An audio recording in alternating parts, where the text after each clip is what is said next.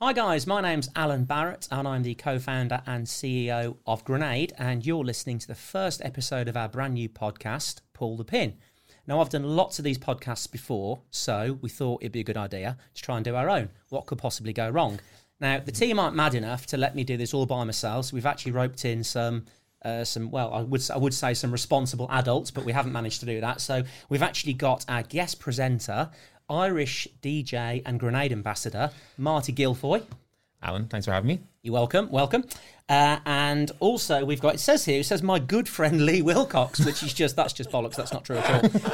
But Lee is the CEO of social media community On The Tools. I've been told I can't say On The Tools. I'm going to say it anyway, just to annoy him. But it's now called Electric House. Hello, Lee. Hello. Yeah, I agree. The whole friend thing. When people say, you're friends with Alan, I'm like, I know him.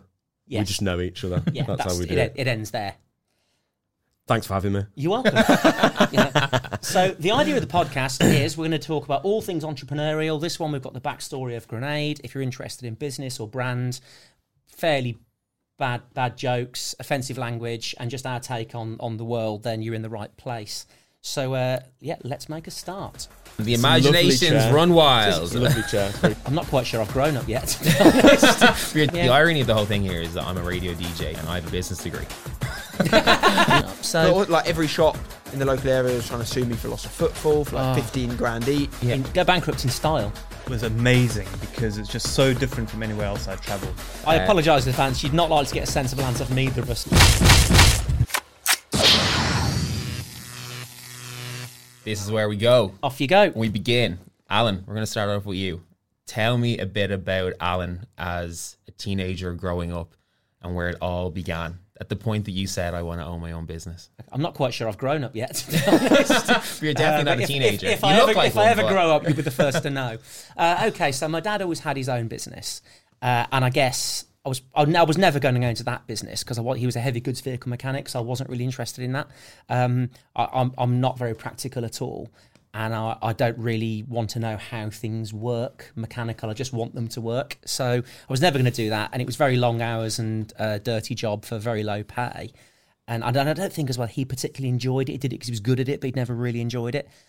So I was always interested in health and fitness and weight training and stuff from an early age. So I was always going to probably gravitate towards something along the lines of health and fitness. I originally thought about being a physiotherapist or something, but frankly, I'm not clever enough.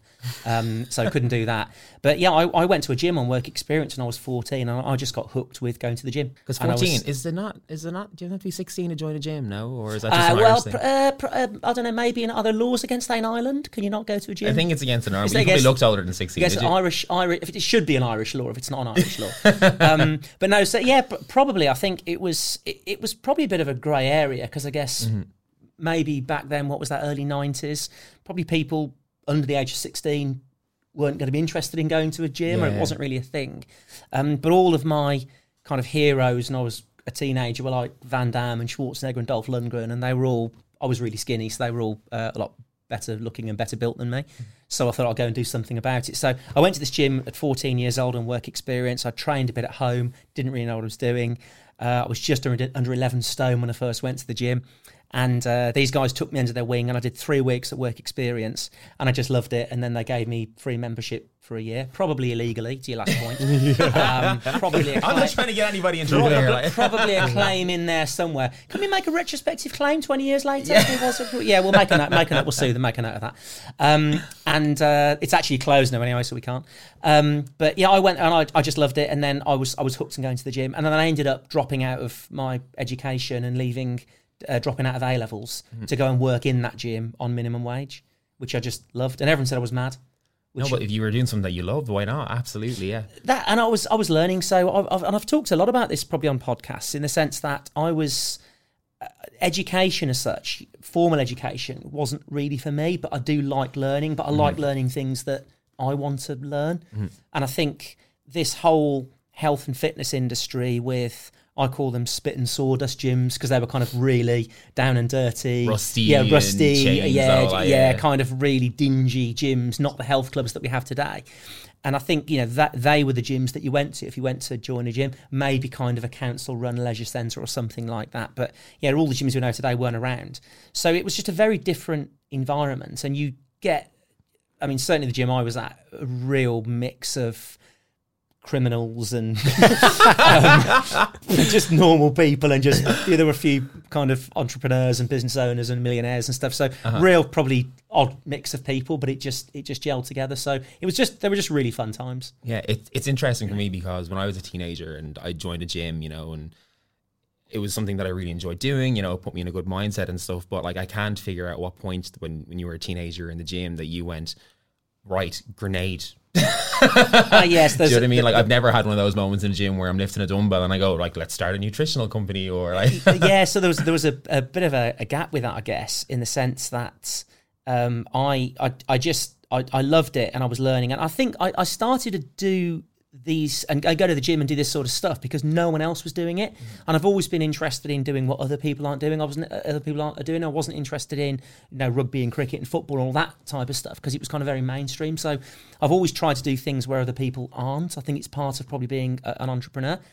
And I was actually, still am, quite a poor eater. I've never really got much of an appetite. The guys will all laugh because they'll say that they always see me eating, but eating and nutrition I always found quite difficult when I first started training. So I was really interested in supplements, and supplements then weren't really a thing. There were a few, again, this is early 90s, and there were a few supplement brands out there, and I just liked the idea of convenience of just kind of having a powder and mixing it up and drinking protein, rather than eating chicken and eggs and stuff. I just found it easier. So I was interested in early supplement brands and nutrition, and then when I went to work for this gym, which was Lakeside Fitness Centre in Kings Norton in Birmingham, next door to there were a company called BioCare, and they manufactured supplements, and I was interested in supplements, and I got chatting with the guy that owned it one day, and he made us a whey protein, and he made us early supplements, back then in whatever it was, 1994, something like that.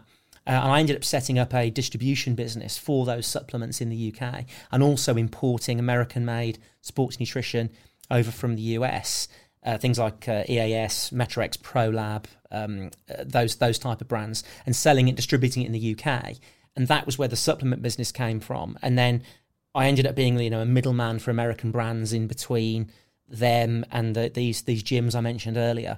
And then we did well at the business, and that's when I met my wife in 2004 with this business called Fusion, and we kind of fell out of love with it. We were always getting squeezed from both ends, and we could see a lot of good product that was badly marketed, and I think and worse than that, we could see a lot of bad product that was well marketed, and both of which were a bit scary. And a lot of the stuff was probably unnecessary. A lot of supplements that were out there, we just thought we'd perhaps focus on the basics. And my background then at that point was weight management and product formulation stuff, and I'd always had a keen interest in that. So we came up with a weight loss formula this would have been in 2006, and knew we had a good formula. But we didn't want to just stick it in some generic white tub and put it on a shelf with everything else. And I knew from working in gyms at that point that a lot of the other weight loss products had all got very complicated and scientific sounding names that people couldn't remember. So I actually gave some of these capsules to a friend of mine who was training for the military at that time, and he was doing like a special forces selection, and I gave him some capsules, and I said, let me know what you think of those. And he fed back, and he said it was like I'd swallowed a grenade. So I thought, okay, that's what a brilliant name. So looked into this name, and we managed to protect the name in the UK. So we started actually protecting the name and the IP from 2006 until 2010, and we didn't actually launch the brand until 2010. And because it wasn't just a matter of getting the name, we also wanted to get the bottle to look like a grenade. So we've actually got this sort of stuff, basically. That's my first memory of grenade anyway, yeah. Well, I mean, this is still probably the top selling weight loss product in the UK. So we've sold this to about 135 countries. Lost count of how many capsules, but hundreds of millions. So, and it still does extremely well. And that was the first product. And to be honest, that was the only product we ever wanted. We wanted to be the Red Bull of sports nutrition.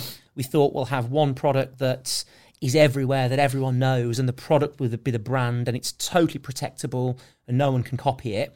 And and that's all we'll need, and that lasted for about 2 years. So we did that for 2 years and nothing else. And the product became so popular, we started to get asked for more products, which we then subsequently did. So we did a pre-workout called 50 Caliber, and then we kind of focused on specialised sports nutrition, and the problem with that being then that all the places that we could get these products like GNC's and Holland and Barrett and Amazon and Tesco Nutricentre, we quickly got, and we became the top seller. But then there was nowhere else to go, because you're never going to go into a petrol station or a convenience store and buy a £50-60 weight loss product that's probably sold with some assistance. So we decided then to take some of the technology and what we'd learned, and staying true to our let's be the Red Bull of sports nutrition idea, and actually condense the technology really into like a protein bar, so high protein, low sugar. Most important, got that Grenade name on that people had come to love and trust, and they remembered.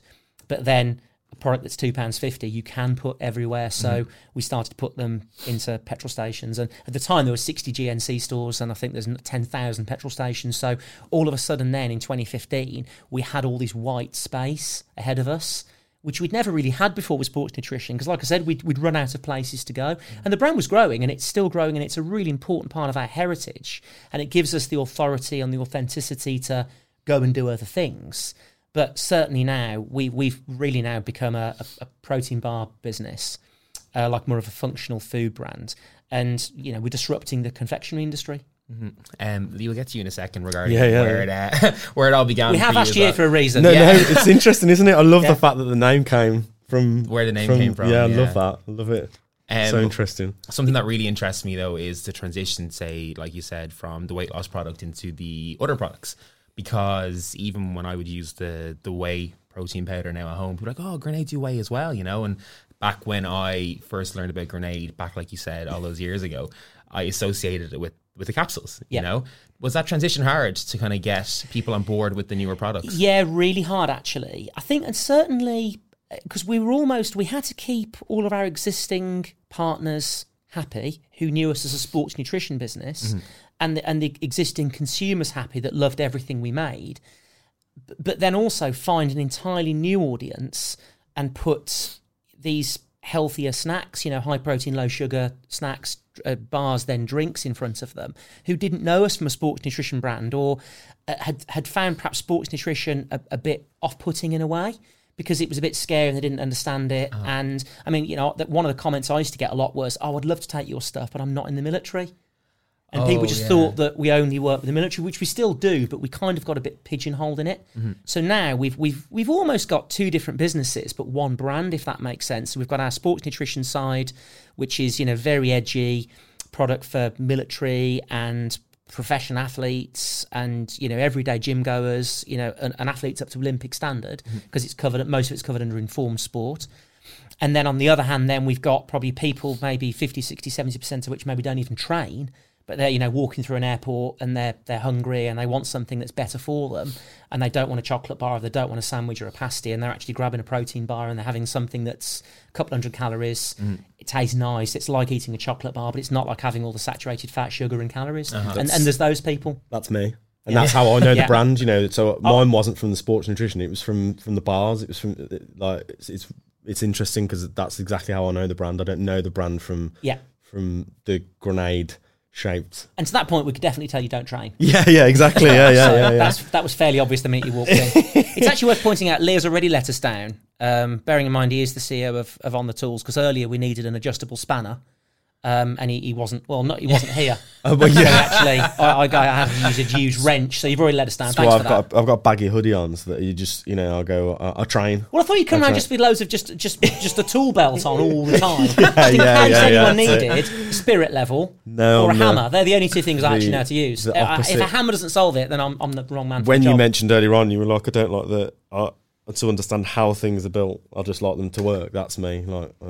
But I own a company called On The Tools, and if you stick a hammer or a drill in my hand, oblivious. Yeah, that's not hard to believe. On The Tools really interests me because I only learned about you yesterday.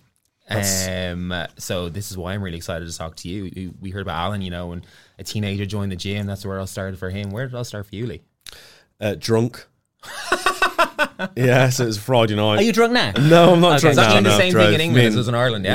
Yeah. So me and Adam... And so Ad was in the trade. He was in there, you know, he was in trade for 12 years. So we were getting drunk Friday night in my garden 5 years ago. We've been old school friends, known him since we were like 9 or something like that. go on family holidays with each other and stuff. But he was moaning about the fact he couldn't find a plasterer on the job he had, and I was just adamant that there's got to be something out there that would allow contractors and subcontractors to connect with each other. And you had things like Checker Trade, Rated People, but it was all B2C vetted tradespeople in your house. It wasn't contractor, subcontractor on site. And what we quickly realised was that it's just, you go through your phone book, or you go to an agency, and the agencies didn't have a good rep. It was like everyone felt like we're getting stole off, whether it be the tradie in getting a couple of quid lost off his head, or whether you were the contractor and paying more for someone that you didn't know whether they were going to turn up or whatever. And he was at the point where he would just have, you got site foreman breathing down your neck saying, this needs doing. He's like, he said, I've took people on, and he said, honest, they've turned up on the morning with the tools in like a white plastic, like a Morrison's bag. He said, and I'm looking at him thinking like, maybe they bought them from Morrison's. Yeah, like this guy is not going to be able to do this job, but they're going to look like they're doing the job. I'm going to put them on the job because I need a body in that room. And he said it just gets to the point where you know that you're not being as productive as what it could be. So we got drunk anyway and came up with this idea just to build an app that would allow people to connect. That was it. But we were broke. Like we had like no money whatsoever. I was like divorced, living back at my parents in like ridiculous amounts of debt. And Ad was on the tools, he was grafting weekends, he was working away in Glasgow, in London. So we just rinsed out 3 credit cards to try and get this thing built, and realised we had no money for marketing. So we were like, well, Ad had the bright idea of it was around about the time where you had like these publishers on social, like Lad Bible, Unilad, that were popping with these like short form viral videos that were getting quite a lot of high growth through, it's like You've Been Framed style-esque content. And he was like, we've got loads of videos that we share on site. He had like 4.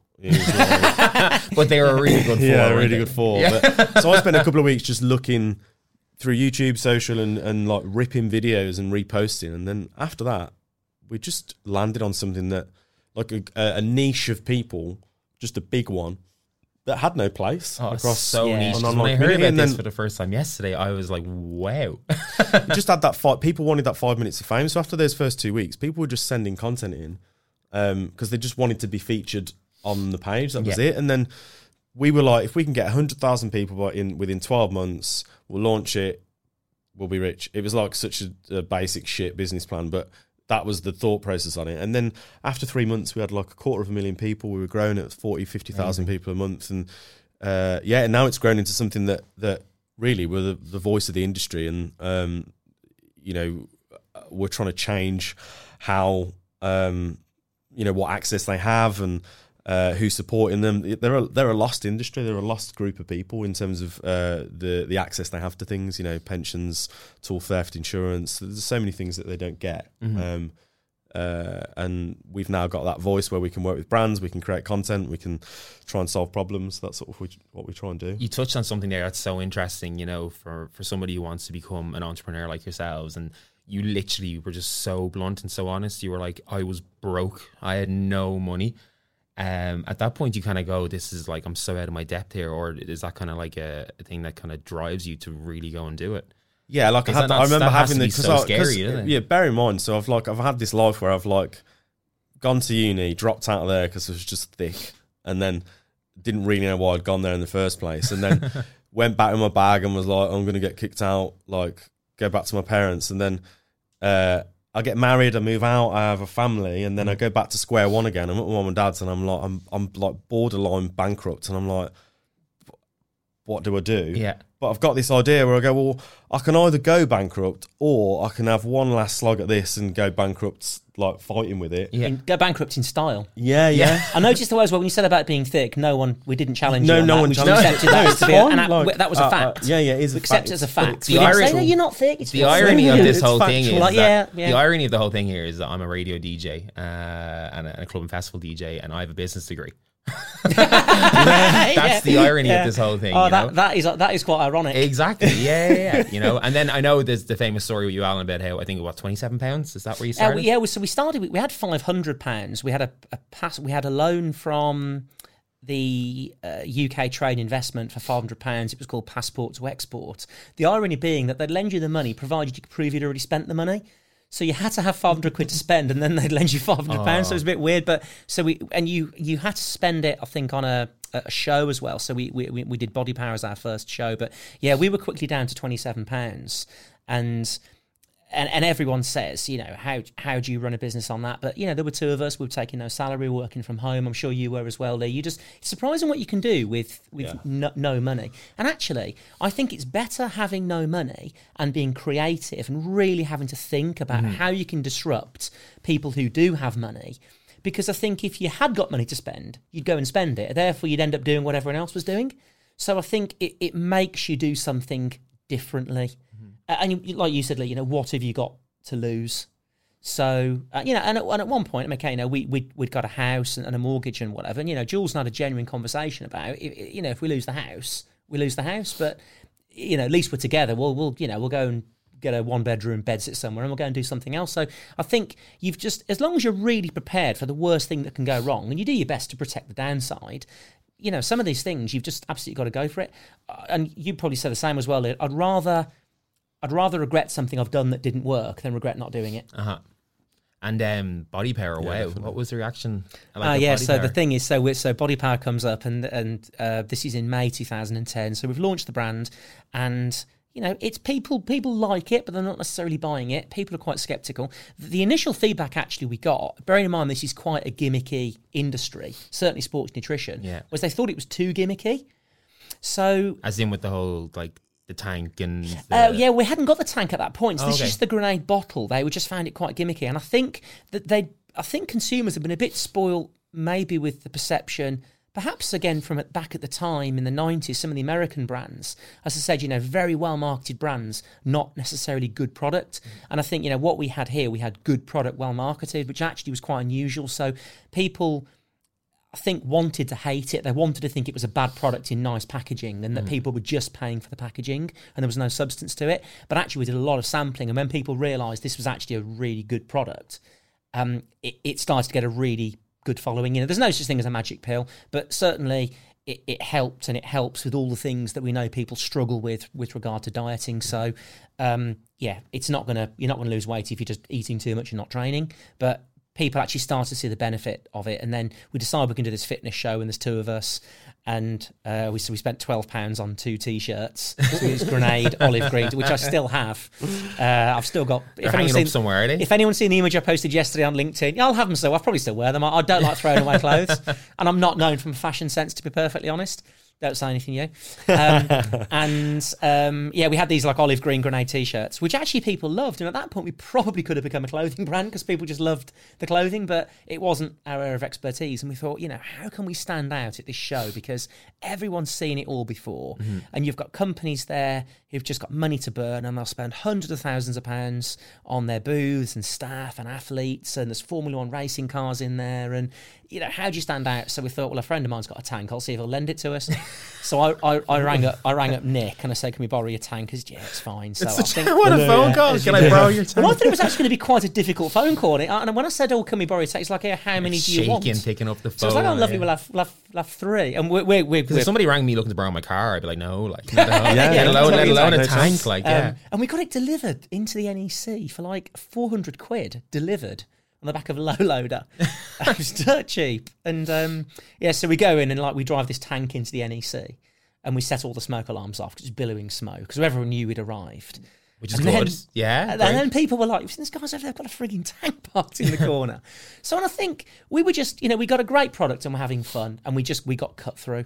And at that particular show, there were some Americans that come over this show, and one of these guys happened to know the buyer for GNC in the US, and he emailed him a picture, and this guy got in touch, and he said, you know, I'm the buyer for 3,300 fitness stores, you know, in the US.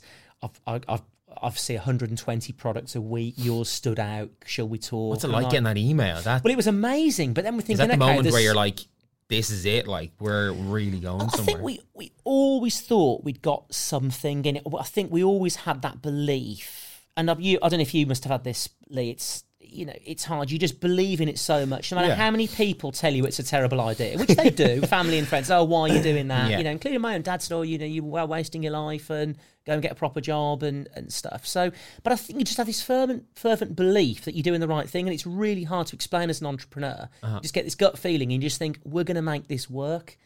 So, there were two of us, and all of a sudden you've got these Americans, and it sounds great. It was a great email, but again, we've still got no money, we've got no premises, we've got no staff, we've got no American products, we've got no really good email distribution. We've got a great email, from Bob and Elian, who's since left.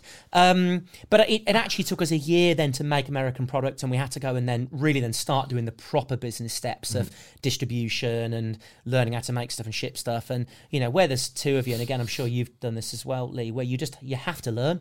There's two of you, divide and conquer, and you just split the responsibilities. You've done every role, and that's the thing, isn't it? And then you get to the point where you have to hand bits of it over, and then you keep holding it for a bit long. Actually, I quite like doing this bit, and you get good at it or whatever. And that's the growth bit, isn't it? Where you've done every bit. You're good at something. Yeah. So we need a tumbleweed emoji. I'd say what I'm good at. I'm good at starting things for about a week or two, and then I'm good at getting rid of it and letting someone who's actually got the capabilities of passing it over. That, Lee, is a fantastic skill.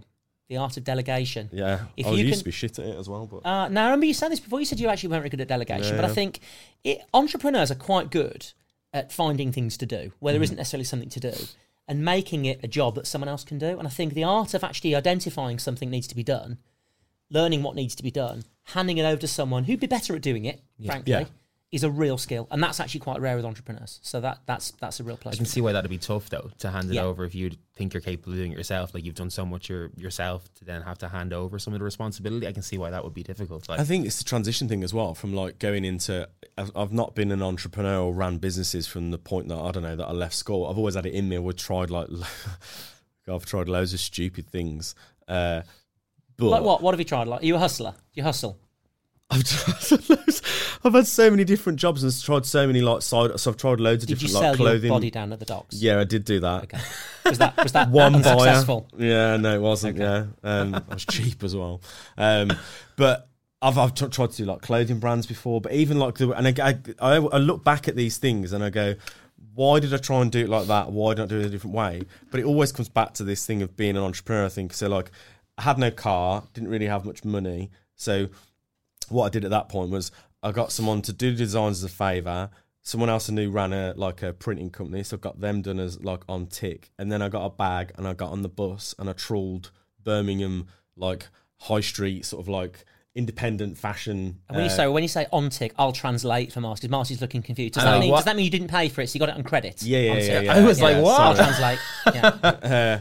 It's actually probably quite dangerous having someone who's very Brummy. Actually, two people who are quite Brummy, you more than me, and actually someone who's very Irish. Yeah. I'm not sure. It's funny because like anyone who meets me from outside of Ireland is surprised when I tell them I'm Irish. Honestly, I don't believe that. I swear to God, they're being sarcastic. This week I've gotten Australian and I've been asked I'm American. Genuinely, in the last 7 days. I can understand Australian and American getting mixed up a bit, but not Irish. No, I'm with you on that one. I don't know, like, but then again, when you hear people like Alan walking around doing his imitation of an Irish accent, I can see why they would mix. Which is amazing. Yeah, wow. That's the second one. That's the second one. No, we're done there. That's what we use them. The first one we might edit out, so I think this is probably the first one, and I think I'll probably have one other. But to be fair, it's my podcast. I'll do it if I want. Yeah, what do you mean take it out? When you do it, you sound like you're not editing this, are you? Oh, we might have to edit some of it out. I mean, let's face it, we'll mostly edit out Lee. Yeah. Until he says something of interest. We're still waiting for that. Well, yeah, that's probably not going to happen. But if we get anything, if he says anything interesting, great. But if not, we'll just pretend he's not here. What we'll do is I've got like a teddy bear upstairs. We'll put that here, like a cardboard cutout or something. Honest to God, even though we've spent come over here, if that happens, I would love it. That I'll go to watch it and it's just a teddy bear. It's just a cardboard cutout. Earlier on, Alan was talking about how he just knew he had something that was gonna do well. He really felt like he had an idea, and I talked to so many people who are performers or music or like yourselves, entrepreneurs, and you get the cliche answer. It's like, did you ever think? At what point did you think this was gonna blow up? And they always say, 99% of them, oh, I never expected it. It just happened. Didn't expect that to happen. Would you be in that category, or was there a point where you kind of went, I definitely have something here? I think you're waiting for it. So like, if you think about the idea you've got, or you want to try and run or whatever, then you've got this idea. you obviously believe in it, and then you're waiting for the point maybe as an inexperienced, like naively. I wouldn't now. I think early on I was probably like, oh, when I get to this point, that means I'm there. Like, but you get to that point, you're like, you didn't know shit. This means you just like 1% or like 0.5%. There's further to go. Yeah. I think the belief bit was interesting. So like, I agree with you on that, Alan. Like I had a bit where I was still working full time, coming home, operating the page, replying to people, doing all these things, but we're making no money. So Andy, our commercial director, always jokes. He's always like, likes don't pay the bills. Like they never have, they never will. And we got to like 500,000, something like that, and loads of people were asking for merch. So we were like, okay, there's a revenue model here. Maybe we can do merchandise. Merch. Yeah, sorry, merchandise. Try and keep up. Try and keep up. We didn't get them on tick this time though. He paid for them. We paid for them, but we set up we asked the audience to come up with like funny slogans for 6 main trades, like Sparky plumber. So Sparky's an electrician. Okay, gotcha. I'm following. I'm getting it. Must be like doing this in just a completely foreign language. Yeah. I'm only here to learn. Like, and then we went through the feed, picked the best designs, and set up a shop within like 2 days. We did 800 quid's worth of sales in the first week, and I just went in and quit my job. I was like, I've done it. Okay. And everyone was like, "You are mental! Like, what is wrong with you? You're quitting a job to go and like sell T-shirts? Like." It's not even anything to do with what you're doing. Like, what is it? And I was like, don't know, but it's something. And it just feels right. It feels right. Yeah. Sent out the first orders in like black bin liners from my mum's living room. The people who got those first orders must have thought, what on earth is this? What did I pay Probably for? Still are, to be honest. Brown masking tape, black bin liners. Who's packed this? What was it? You probably did like massive sales at Halloween, did you? That's it. Yeah. People just reusing stuff. But yeah, and I just knew there was something there. And then that first month, we did 15 grand's worth of sales. And I was like this to everyone. Yeah. And then it went down a little bit because, after Christmas, January kicked in, and I was like, what's happened? What's going on? The bottoms fell out. You sold a T-shirt to everyone who wanted one, and then you ran out of people. Yeah. I think though with that, I mean, the belief's an interesting one. I think with a brand, you never quite know what you've got. To be honest, I think a brand evolves and can be whatever you want it to be. And you're probably finding that certainly where, I know you've got some rebranding coming up you'll probably want to talk about, but I think certainly for us, I thought the whole weight loss thing would probably get bigger quicker. And I thought, this is going to go mad in America. Americans are going to love this and stuff. And it does do well in the States, but I think not as well as it thought. What I didn't think would happen was we'd end up launching a protein bar that would compete with the best-selling chocolate bars in the world. I didn't think that would happen. If someone had said, you'll be one of the top-selling chocolate bars. But again, it's still just part of the evolution of a brand. And I still think with Grenade, we're learning a lot all the time and evolving and adapting. And I don't think we quite know what we've got yet. And I think, maybe the thing that makes Grenade absolutely globally monumental, we haven't thought of yet and we haven't launched yet. And maybe that's the same, for you. I love that. I love the fact that I think there's something in that though. Like we always say that we're perfectly imperfect.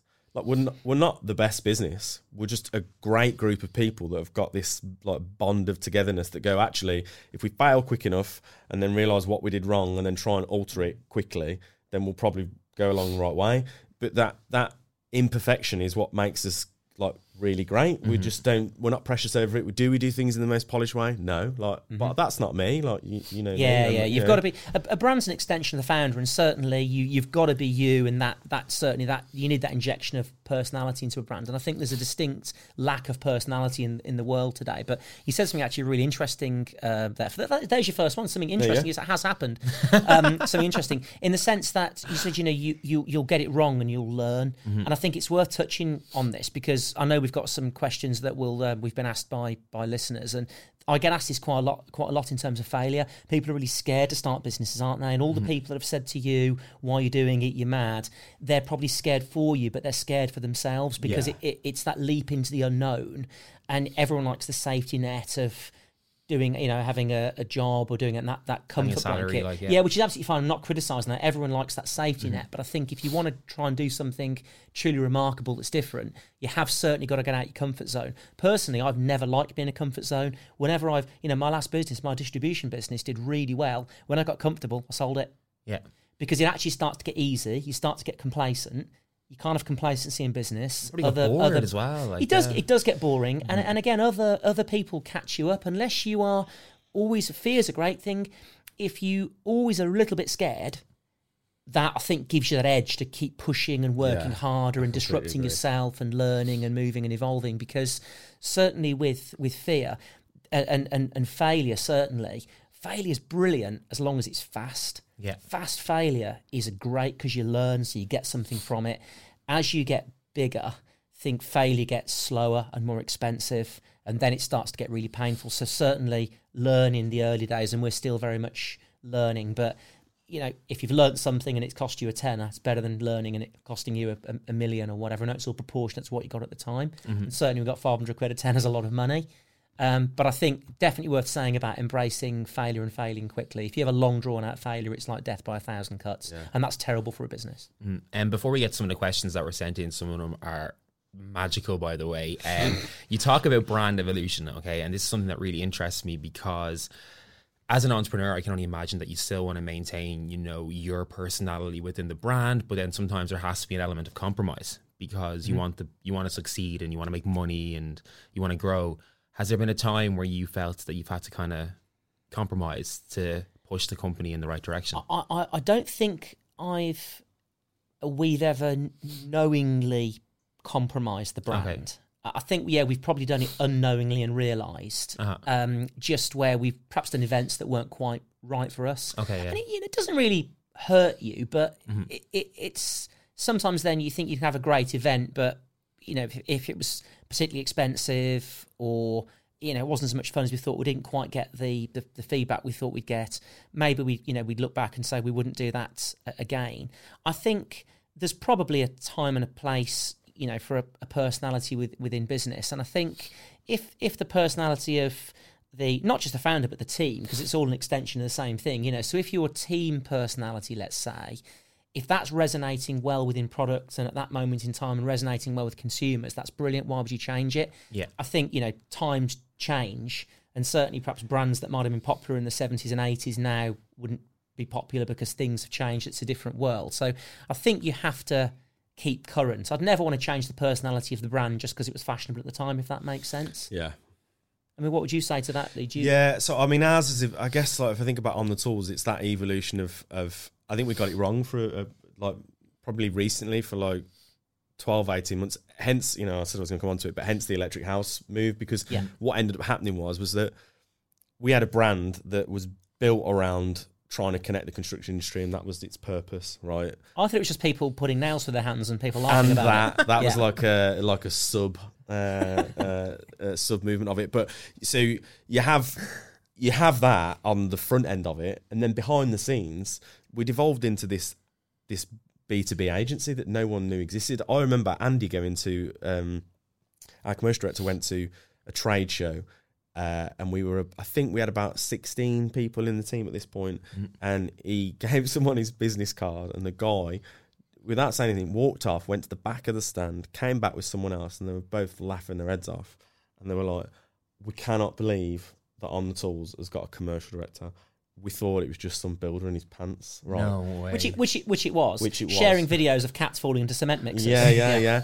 So, and cat we were videos, though, I'm there, like, you know. We'll look at that video, not knocking it. What are we doing wrong with the brand in its positioning when, from a B2B perspective, people just don't understand what it was? There's real, like, positive sentiment in the consumer or the community feeling like it's being ran by a builder in his pants. I'm happy with that from a content perspective. I don't think that's negative at all. That's great. Yeah. But from a B2B bit, when you've got a commercial director standing in front of someone and they're laughing at him because he exists, I'm like, God, we've got that wrong. So we had to evolve On the Tools to make sure that it stayed as that community facing, and then actually launch Electric House as a positioned like agency above that. So now we've got Electric House that is the social media and publishing agency that owns and operates the communities like On the Tools. And I think actually what that does then is that's going to allow On the Tools to grow as an entity within that and have its own mission to drive things forward. Yeah, because what's been happening is we've got,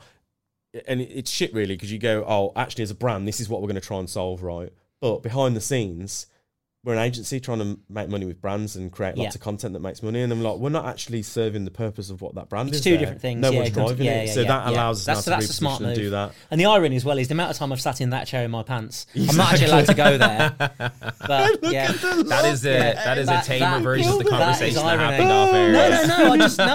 I wasn't allowed to say a specific reference. I just said I sat in there in my pants. Didn't say what I was doing. And the imaginations run wild. It's a lovely chair. It's very comfy. I'm sliding around in it a bit, but it's. We're going to get to some of the questions that came in right now, and I'm going to direct them towards both of you because the fact that these were selected amongst how many was it? About 600? Oh, you had about 600 questions coming up. They're still coming in as well. The fact that these are the ones that have been chosen just says a lot about the rest of the questions as well. I apologise in advance. You'd not like to get a sensible answer from either of us, so I'm really sorry. No, we're not expecting one. No, we're just expecting honesty. Okay, always, we're going to keep it serious for the first question, Alan. Okay, if you could have any celebrity endorse a grenade brand, who would it be? And you're not allowed to say Lee. That's definitely celebrity. I thought about this one earlier, and I still want to go. I want to go the Queen. I want to go the Queen because I think it's so rude of me to laugh, like, isn't it? Because like I'm from Ireland. No, I was told she's not a celebrity. That's just wrong. She is a celebrity. Well, celebrity is what? It comes from the French word, which is well known. So there you go. Oh, learning already. Didn't know that. Good, didn't know that. Yeah. So that's not true. It is true. Google it. My business degree was with French as well. So there you go. And as you can see, I'm using both my French degrees. So by definition, the Queen is a celebrity. We all agree on that. Thank you very much. There you go. By definition, you're a celebrity. Yeah. Okay, so celebrity. And I think, if she kind of just rocked out onto the balcony at Buckingham Palace. What product would she have in her hand? Killer. Okay. Well, I immediately think carb killer. I'd be over the moon if she was knocking back 50 cal. Well, no, but she would be too then in about half an hour, wouldn't she? Yeah, she'd knock back 50 cal and then just kind of casually just sort of flicked like a carb killer wrapper onto the balcony or just went, just might drop. I think, we've cracked it. Really? Cracked it. And is this something that you actually think that you could make happen? Or is that a challenge? Well, it could be a challenge because we can go down the other route of ask you a question like regarding a celebrity that you actually think might happen, or if you feel that this is a challenge that you're willing to accept. I'm getting a signal from Jenny. Jenny's about to make a phone. Have you got the Queen's number? Okay, perfect, lovely. Jenny's like, we're going to make that happen. So by this afternoon, the Queen will be necking 50 cal. How hard can that be? I think, so what about you? Who would you like? I'm interested in this one. Yeah, you know what? I've never thought about it. I guess within On the Tools, when you talk about it like that, I mean... But you could always change it that you endorse a tool.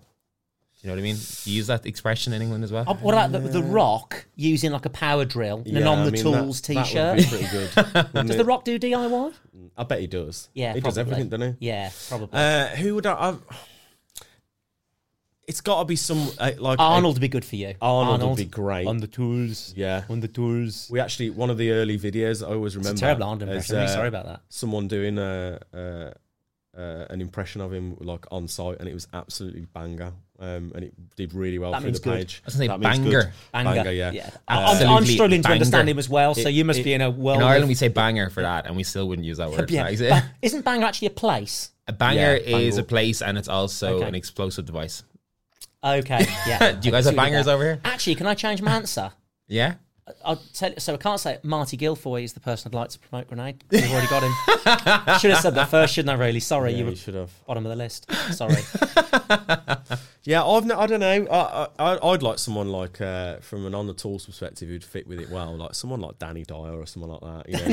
Danny Dyer. He's just a geezer, and he'd relate well to the trade. You know what? I'm with you on that. Yeah. He's up for anything. I'll tell you what, so as an ambassador, you've got more chance of getting Danny Dyer than we've got getting the Queen. Oh, I completely agree. Okay, we might be able to get Prince Harry.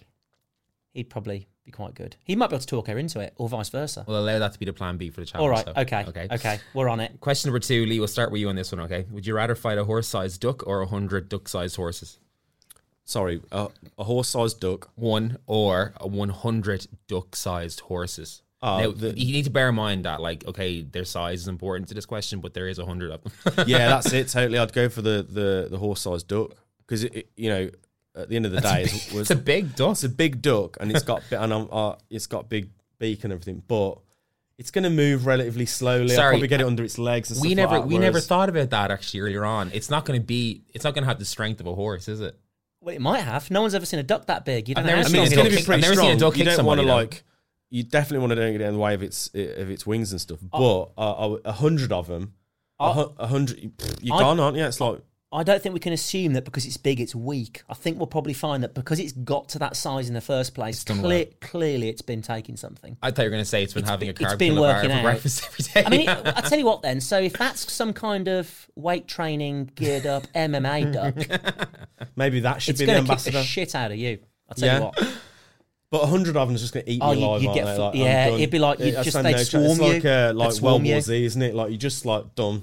I agree. I'd go for the one big adversary. I stand more chance. I know I'm probably going to lose both of them, but then, okay, you've ever gone down to like the pond to feed the ducks? Yeah. And have you been more afraid to do that or then get on a horse? Have you been on a horse before? Well, they're not the size of horses when you go and feed the ducks. No, but there's still 100 of them. If I went down to the pond and there was loads of ducks the size of a horse, I wouldn't go down to that pond. I'd run. I don't know. I just think 100. Do you think we've spent enough on this question, bearing in mind everyone's now probably tuned out? Yeah. And unsubscribed. We agree, though. Tell you what, though, listeners, tell us, what would you rather do? I think we've gone for the giant duck. I'm gone with the 100, though. But if you disagree, tell us why. Yeah, I think so. Mental. Like, you want 100? I'd quicker. We're carrying on. You want 100? It's being swarmed by 100. How do you know they'd swarm horses, me, though? The size imagine how fast they're going to be. Like, yeah, they're little and they've got 4 legs and that. No, but then that contradicts what you're saying about the horse-sized duck being strong. You know the kind of way, like, you can't. Yeah, but they're going to be fast, aren't they? They've got 4 legs. They've still got the same teeth. If you get bit by a horse, you know about it. And there's 100 of them. Oh, yeah. They're probably quite nippy. They'll be all over you, imagine them. They'll like maul you. Very nippy. Oh. Yeah, nippy. The big duck, I'm with you. We'll go back to business for this one. Tell you what, we're going to sort the Queen thing out. Let's do it. Can we get a giant duck?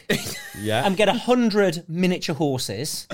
And then we'll take on a big duck. And then Marty will put you in some kind of enclosure. Okay. And then we'll see who lasts the longest. And I will do that when the Queen eats a carb killer bar. There we go. You have my word on that one, okay?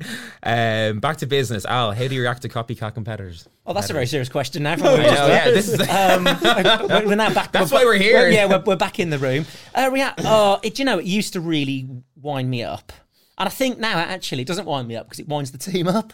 So I think I'm very often the one saying about, look, just let it go. So, real quickly, so what would you define as a copycat competitor? What do they have to do to copycat, like to be a copycat grenade? I mean, they can't copy the name or the brand, and I think that's really why it's important that we always do stuff that's just us, that we can get away with, that others don't. But I mean, they do copy a lot of our marketing in terms of the look and feel and flavours and names and colours and stuff. And in a way, I think I find it perhaps quite funny. The thing is as well, to build, I think, a brand that's, doing something new and not been done before, you have to do something differently, which is definitely what we've both done. If then all of your competitors start doing what you're doing, all they're really doing is actually making us bigger. Yeah. Because they're putting more, because consumers looking at it going, well, you're just copying Grenade. So it actually makes us more credible that everyone's copying us. Mm-hmm. They'd actually be far better off going and doing something completely different, something that we're not doing. So it used to sort of annoy me, but now it doesn't really. We now take it probably as a form of flattery, I think. Yeah, of course. For yourself, Lee, in such a niche area, it's like, have you had experiences before? What I like to do is I like to find who's done it. I put them in a field and I set 100. Wait, so you have access to these animals? No. That's an easy question for you. So we've had lots of because it's a lot easier to do it through social online and just like rip the brand, even rip the content, do that. I don't see it as, I mean, you get to the point, I get why you would see it as a compliment now and go like, this is great, it builds up. From our perspective, I don't think it does us any favours. It just, do you know what I mean? Because it's at such scale in video as well, in a place where actually the brand isn't as strong as what Grenades is when it's in store and with product, etc. like that. So it's, but we can get away with it. They're easy to shut down online. That's probably the easier thing for us to do. Is once you go to the platform direct, they get rid pretty quickly. So that's handy. Mm-hmm. We've had a few in the past with On The Tools, but I think it's less impactful though. I think people probably generate revenue from doing what they do with you. They don't necessarily make money from doing what they would do with us, but it's just frustrating. Next question that was asked, and you touched on Cadbury's earlier on. Or I'll ask you the question a different way. We don't want to force you to say carb killer, okay? Apart from carb killer, you're not leaving if you do. What's your favorite chocolate bar? Do you want to get this one first? I'm not going to say a grenade one. Yeah, I'm actually allowed to answer it. Or are you going to double? No. We're going. Trust you enough now we're going to very heavily edit this to make you sound intelligent and stuff anyway. So so your mouth will be talking, and you will be saying carb killer. So it's irrelevant what you say. I'll be honest. I've got two. So and also it depends how they're stored. So Cadbury's standard Cadbury dairy milk in the fridge. Oh, I knew you were going to say that's just weird. No. I love that. Very good with a cup of tea. Cold, hot, real good. But off the shelf, I would go Yorkie raisin purple bar. Oh wow! Oh nice, raisin and biscuit. I like it. That used to be. I'll tell you, honestly, mainly in like garages and things like that. You don't really find them anywhere else. It's like BP, good for them. Okay. But have you ever bought a cookie before and you thought it was chocolate chip, but it was actually raisin? Have you ever had that bad experience? Yes, spat it out. Yeah, horrific experience. Yeah. So the fact that you willingly bought a massive raisin fan, but that chocolate bar, that's good. It's got a nice chewiness to it. Yeah, it's real good. Are you agreeing with that, Al? I'm gonna. That used to be one of my favourite chocolate bars. I'd go now if I was going to buy something. I love a crunchy. Oh, crunchy. I do like a crunchy. I used to eat a crunchy when I was a kid, like eat all the outside first and leave it. Definitely, I do that. Good. Crunchy. I love a Cadbury's cream egg. Who doesn't have a Cadbury's cream egg as well? How do you eat yours though? I'd take the top off. Yeah. And then lick all the middle bit out. And then eat the chocolate at the end. Yeah, it's good going. That is. Yeah, is that same? That's a good tactic. I think that's the only one. Yeah. If anyone disagrees with that, then you're wrong. And I like peanut M&Ms. We probably can't see it in shop, but I do have 40 kilos of M&Ms behind us in I'm out on that one. Dispensers. Don't like peanut M&Ms. Just not. You're not got a nut allergy, have you? No, I'm just not a massive fan of the M&M in general. We did smear nut dust on the chair earlier. So if you feel uncomfortable, then that's. Yeah, it's kicking in. Yeah, no, I'm all right. Final question that was asked in. We're getting back to business on this one. What are the most important fundamentals when starting a business, in your opinion? Oh, Lee, do you want to take this one first? Do you want to think of a sensible answer? Yeah, you think. I'll give the dumb one. Just spit out what you were going to say. That could be way better content. Give me the question again, sorry. So what are the most important fundamentals? Memory's one, Lee. Memory's one, yeah. I've got terrible memory. It's a tough question. It is tough. Yeah. I think you've got to. There's so many. There is so many. I think the belief bit is because if you don't believe in it and you've got that doubt, it will just get kicked out of you at the end of the day. Well, over the first 6 months, numerous people will have jabs and it'll fall out. So I think the belief bit is massive. I've thought of a clever one now. Go on. Because I think we probably because there's a lot, but I think then passion. If we said one word. Got to have passion for it because if you don't have the passion for it, no one else is going to. Yeah, and that's infectious. So I think that has to start your absolute passion for it. Because I think as well, I learned probably years ago that personality goes quite a long way, and I think we've certainly been able to get retailers or suppliers or whatever to do stuff for us they probably shouldn't necessarily have done because we couldn't pay the most or because we weren't the biggest brand or whatever. And we will be now. But I think they've definitely done stuff they shouldn't have done for us just because they liked us. Okay. And I think, but but you could make a list of like 20. So there's all the hard work and consistency and dedication and all these attention to detail. There's just loads. And I think but I think probably just passion for something and believing in something is probably a really important fundamental. Because if you're not passionate. Yeah, because I don't know what else you've got. I think you're right because actually, if you list all the other things, there's loads of them that I didn't have or don't have still. Yeah, but that doesn't mean it's not succeeding. Yeah, okay. Because actually, the main pinpoint. So what don't you have then? So what's not on the list? I mean, clearly hard work. Consistency, attention to detail. Attention to detail. Lee, I'm just wondering when the digs are going to be put back towards Al. I'm like, you're taking them all here, and you're just. He knows I'm bomb-proof. He's bomb-proof. Bomb-proof. Oh, wow. Bomb-proof. Who says that? No, there we go. We got a little one there. Who says that? I just did.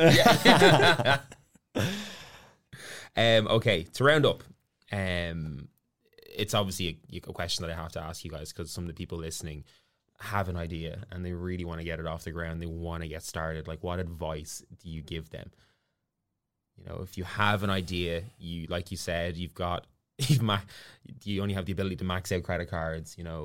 What do you say to that person who wants to be doing what you're doing? quit your job and do it.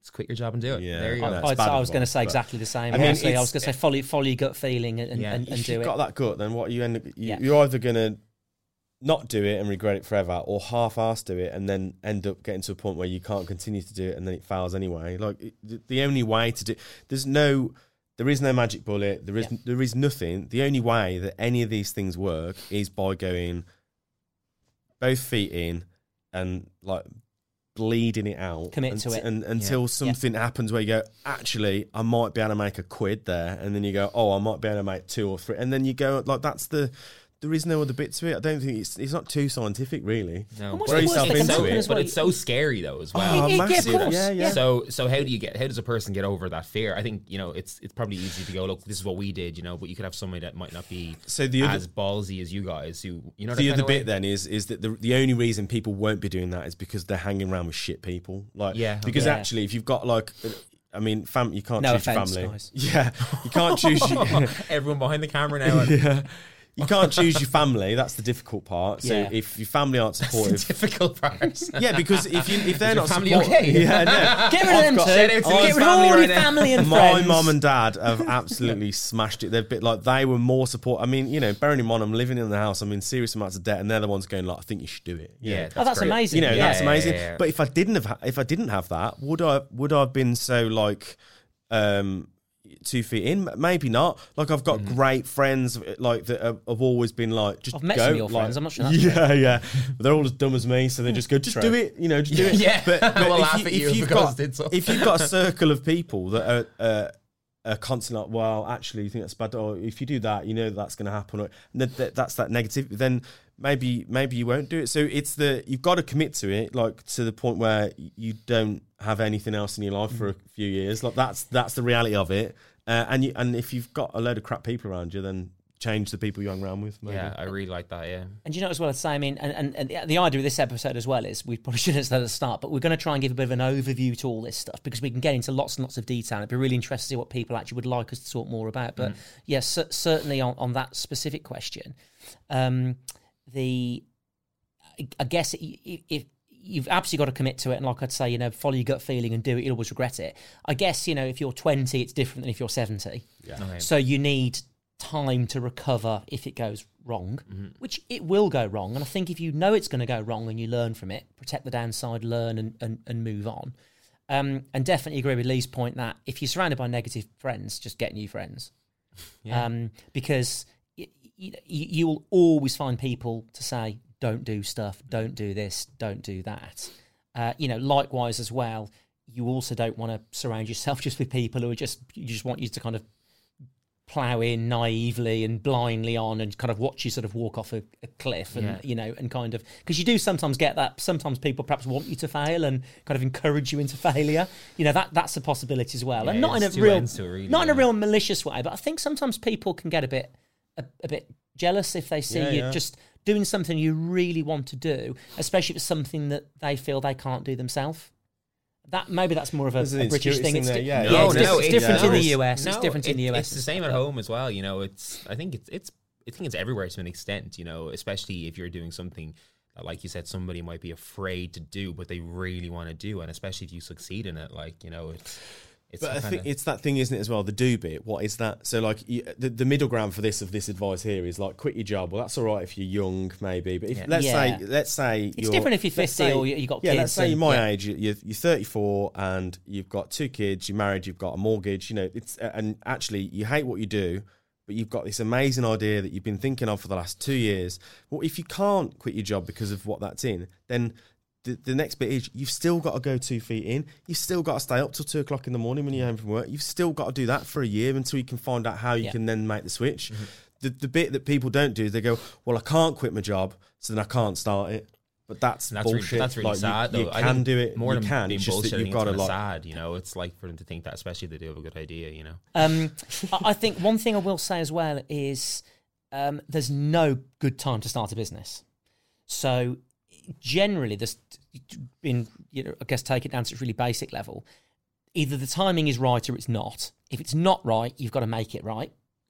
If it is right, everyone else is probably doing it So you're never neither's good. Yeah. For us, certainly, we were the first people to do it, so we kind of made it a thing. Everyone else now is following a fairly well-trodden path. Mm-hmm. And certainly our original investors in the business back in 2014 didn't want us to do the protein bar idea because it wasn't a thing. You've got to try and make it good timing because there's just never a good time to start a business. So you have to just go for it or someone else will. Mm-hmm. And to wrap up, what's in store for you guys in the future for Grenade and yourself, Lee? What you want to go? Yeah, no, you carry on. Whatever you can tell us. Ours is the move to electric house. So we're currently on the acquisition path of and growth path of more communities to sit under electric house. So. And I think from my perspective, watching you grow as well and the brand and your team, it's really nice to actually see this happening and you're learning and evolving and creating something, from scratch. And then that's really exciting to see. So it's nice to meet these founders and you can actually, get excited about their brands and their personalities and the stories as they do. So that's going to be really exciting to watch. That's the nicest thing he's ever said to me. I feel like crying. I've heard him say to you all day. We'll edit that out. Yeah. I think then, and from my perspective, I guess, it sounds a bit crap, but more of the same. I think, we're 10 years old next year. I say this a lot, but I feel we're just getting started. Mm-hmm. So we're learning all the time. There's more great NPD coming out next year. Certainly, we think we can still double the size of the business in the UK and beyond. We're in broadly 80 countries, so certainly the US, Middle East, loads more travelling, loads more content creation. Really excited to see actually where the podcast goes, to be honest, because it's nice to meet inspirational people. There's two nice things. Inspirational people. Checking himself out, always says it. Just you have to say another 9 good things to balance out earlier on. Yeah. I've still got one Irish accent left as well, so we'll probably wrap up with that. No, because we... all right, Well, do you know, we can let you do an outro in the Irish accent before I do it, and then I'll do one in my own accent. Okay, we'll do one each. Okay. But no, so we're excited more of the same. But guys, that's probably been a wrap, I think, for the first Pull the Pin podcast. So hopefully you've learned something. It's doubtful if you learned anything at all, but hopefully there's some gems in there. Plenty more to come, so please subscribe. And if the stuff you don't like, please tell us in the comments. And we would like to try and create more stuff that people genuinely want to listen to. So that means not inviting these two back, but there'll be proper guests in future. So I've been Alan Barrett. This is Marty and Lee. Thanks for listening. And if I'll do one more as well. Thanks for listening to the very first Pull the Pin podcast with Marty and Lee and myself, Alan Barrett. I hope you've learned lots of stuff about the supplement industry and about business in general. See you soon. Woohoo! The woohoo! What? That was like very Super Mario Brothers. It's like an Irish version of like Miss Doubtfire. You go into like an old lady. Well, it's better than bloody Marty's English one he did, where I sounded like a Cockney from the 1920s. No, I'm not doing it again. No, I'm not opening anything up right now. That can of worms is staying firmly closed. No way.